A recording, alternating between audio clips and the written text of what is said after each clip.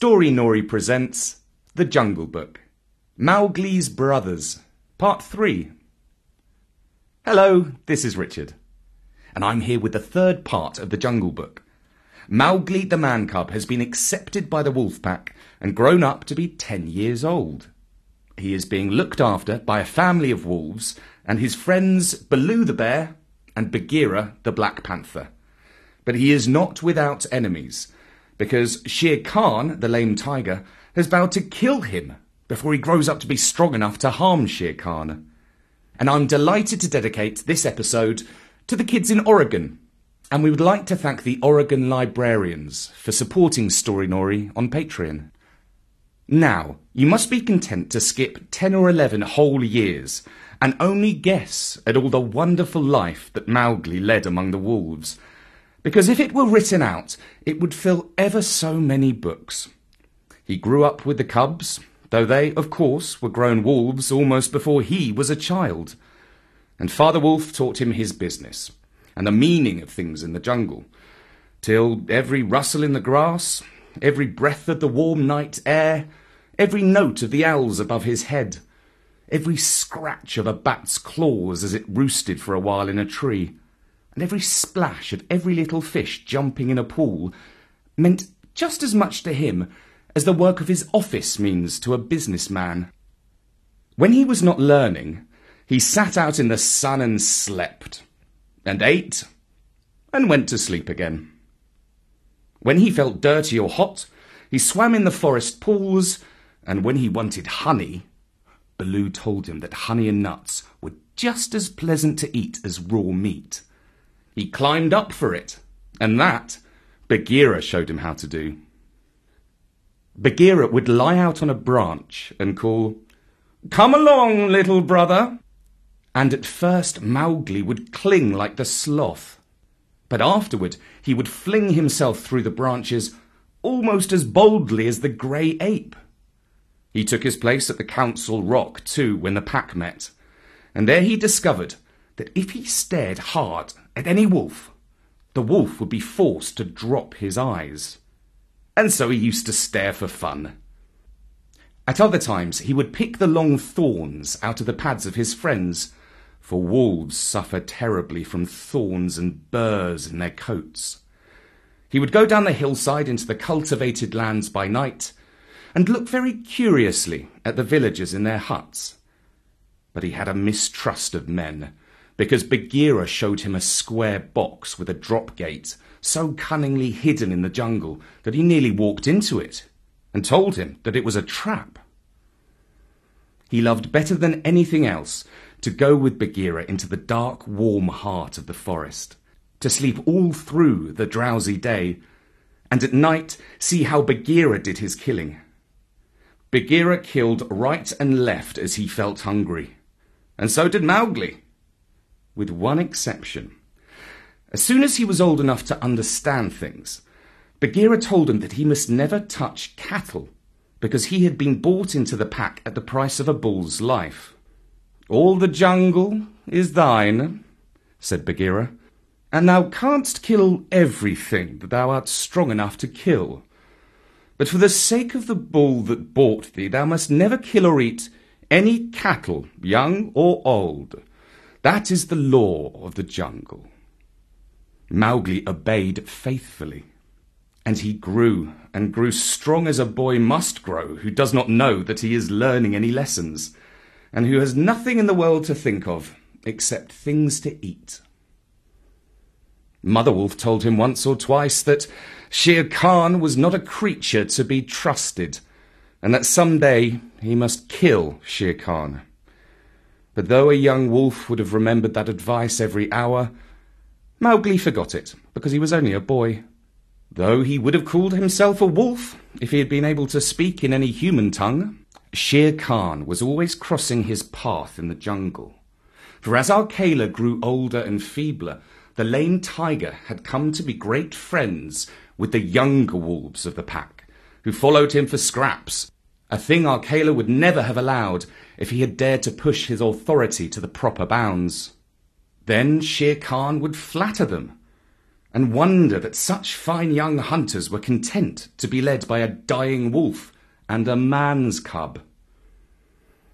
"They tell me," Shere Khan would say, "that at council ye dare not look him between the eyes." And the young wolves would growl and bristle. Bagheera, who had eyes and ears everywhere, knew something of this, and once or twice he told Mowgli, in so many words, that Shere Khan would kill him some day. Mowgli would laugh and answer, "Ha! I have the pack, and I have thee and Baloo, though he is so lazy, might strike a blow or two for my sake. Why should I be afraid?"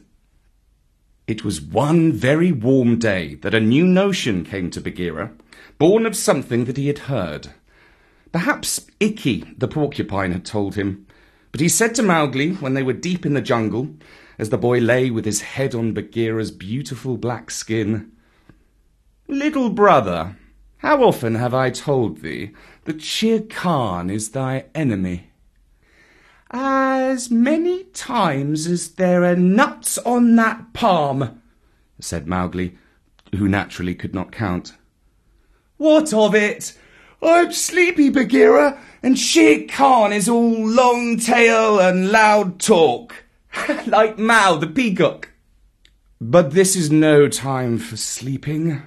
Baloo knows it, I know it, the pack know it, and even the foolish, foolish deer know. Tabaqui has told thee too." "Ha ha!" said Mowgli. "Tabaqui came to me not long ago with some rude talk that I was a naked man's cub, and not fit to dig pig nuts. But I caught Tabaqui by the tail and swung him twice against a palm tree to teach him better manners."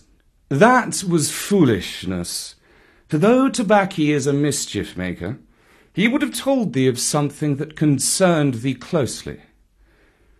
Open those eyes, little brother. Shere Khan dare not kill thee in the jungle. But remember, Akela is very old, and soon the day comes when he cannot kill his buck, and then he will be leader no more. Many of the wolves that looked thee over when thou was brought to the council first are old too. And the young wolves believe, as Shere Khan has taught them, that a man-cub has no place with the pack. In a little time thou wilt be a man." "And what is a man that he should not run with his brothers?"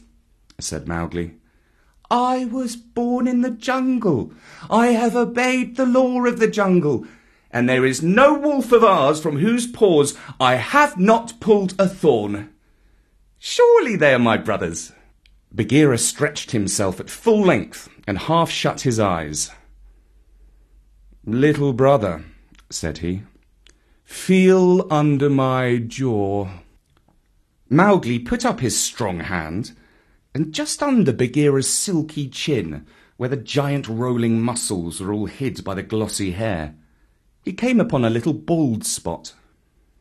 "There is no one in the jungle that knows that I, Bagheera, carry that mark, the mark of the collar. And yet, little brother, I was born among men, and it was among men that my mother died, in the cages of the king's palace at Udipur. It was because of this that I paid the price for thee at the council when thou wast a little naked cub.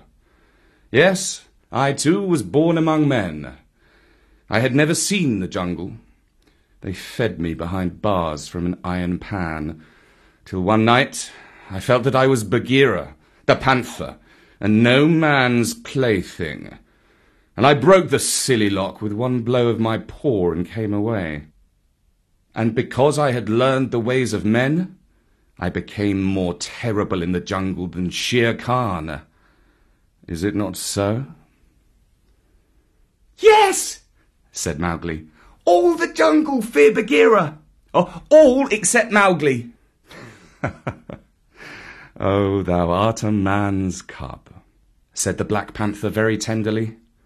"And even as I return to my jungle, so thou must go back to men at last. to the men who are thy brothers, if thou art not killed in the council." But why should any wish to kill me?" said Mowgli. "Look at me," said Bagheera, and Mowgli looked at him steadily between the eyes. The big panther turned his head away in half a minute. "That is why," he said, shifting his paw on the leaves. "Not even I can look thee between the eyes, and I was born among men, and I love thee, little brother. The others, they hate thee because their eyes cannot meet thine, because thou art wise, because thou hast pulled out thorns from their feet, because thou art a man." "I did not know these things," said Mowgli sullenly, and he frowned under his heavy black eyebrows. "What is the law of the jungle? Strike first and then give tongue. By thy very carelessness they know that thou art a man. But be wise. It is in my heart that when Akela misses his next kill, and at each hunt it costs him more to pin the buck, the pack will turn against him and against thee. They will hold a jungle council at the rock, and then I have it," said Bagheera, leaping up. "Go thou down quickly to the men's huts in the valley, and take some of the red flower which they grow there, so that when the time comes, thou mayest even a stronger friend than I, or Baloo, or those of the pack that love thee. Get the red flower."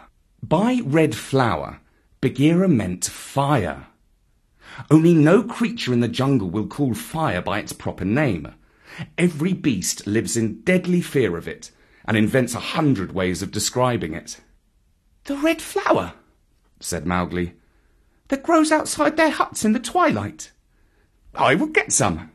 "There speaks the man's cub," said Bagheera proudly. "Remember that it grows in little pots." "Good," said Mowgli. "I go. But art thou sure, O my Bagheera?" He slipped his arm round the splendid neck and looked deep into the big eyes. "Art thou sure that all this is Shere Khan's doing?" "By the broken lock that freed me, I am sure, little brother." "Then, by the bull that balked me, I will pay Shere Khan full tail for this, and it may be a little over," said Mowgli, and he bounded away. "That is a man. That is all a man," said Bagheera to himself, lying down again. "Oh, Shere Khan, never was a blacker hunting than that frog hunt of thine 10 years ago." Mowgli was far and far through the forest, running hard, and his heart was hot on him. He came to the cave as the evening mist rose, and drew breath, and looked down the valley. The cubs were out, but Mother Wolf at the back of the cave knew by his breathing that something was troubling her frog. "What is it, son?" she said. "Some bats chatter of Shere Khan," he called back. "I hunt among the ploughed fields tonight." And he plunged downward through the bushes to the stream at the bottom of the valley. There he checked, for he heard the yell of the pack hunting, heard the bellow of a hunted sambur, and the snort as the buck turned at bay. Then there were wicked, bitter howls from the young wolves. "Akela! Akela! Let the lone wolf show his strength! Room for the leader of the pack! Spring, Akela!" The lone wolf must have sprung and missed his hold, for Mowgli heard the snap of his teeth, and then a yelp as the sambur knocked him over with his forefoot. He did not wait for anything more, but dashed on, and the yells grew fainter behind him as he ran into the croplands where the villagers lived. "Bagheera spoke truth," he panted as he nestled down in some cattle fodder by the window of a hut. "Tomorrow is one day both for Akela and for me." And that was the third part of The Jungle Book by Rudyard Kipling. It brings us to the end of the first chapter, Mowgli's brothers. The next chapter is called Kaa's Hunting and is named after the great python called Kaa. And I'm delighted to dedicate this episode to the kids in Oregon. And thank you to the Oregon librarians for supporting Storynori on Patreon. And we're going to be adding some special content to Patreon for our supporters. The idea is to give you some bonus content that is just a little more grown up than what we put out on Storynori. And I'm going to be reading some of my favourite poetry. I'll be back soon, here on Storynori, with some more episodes from the Jungle Book. For now, from me, Richard Scott, goodbye.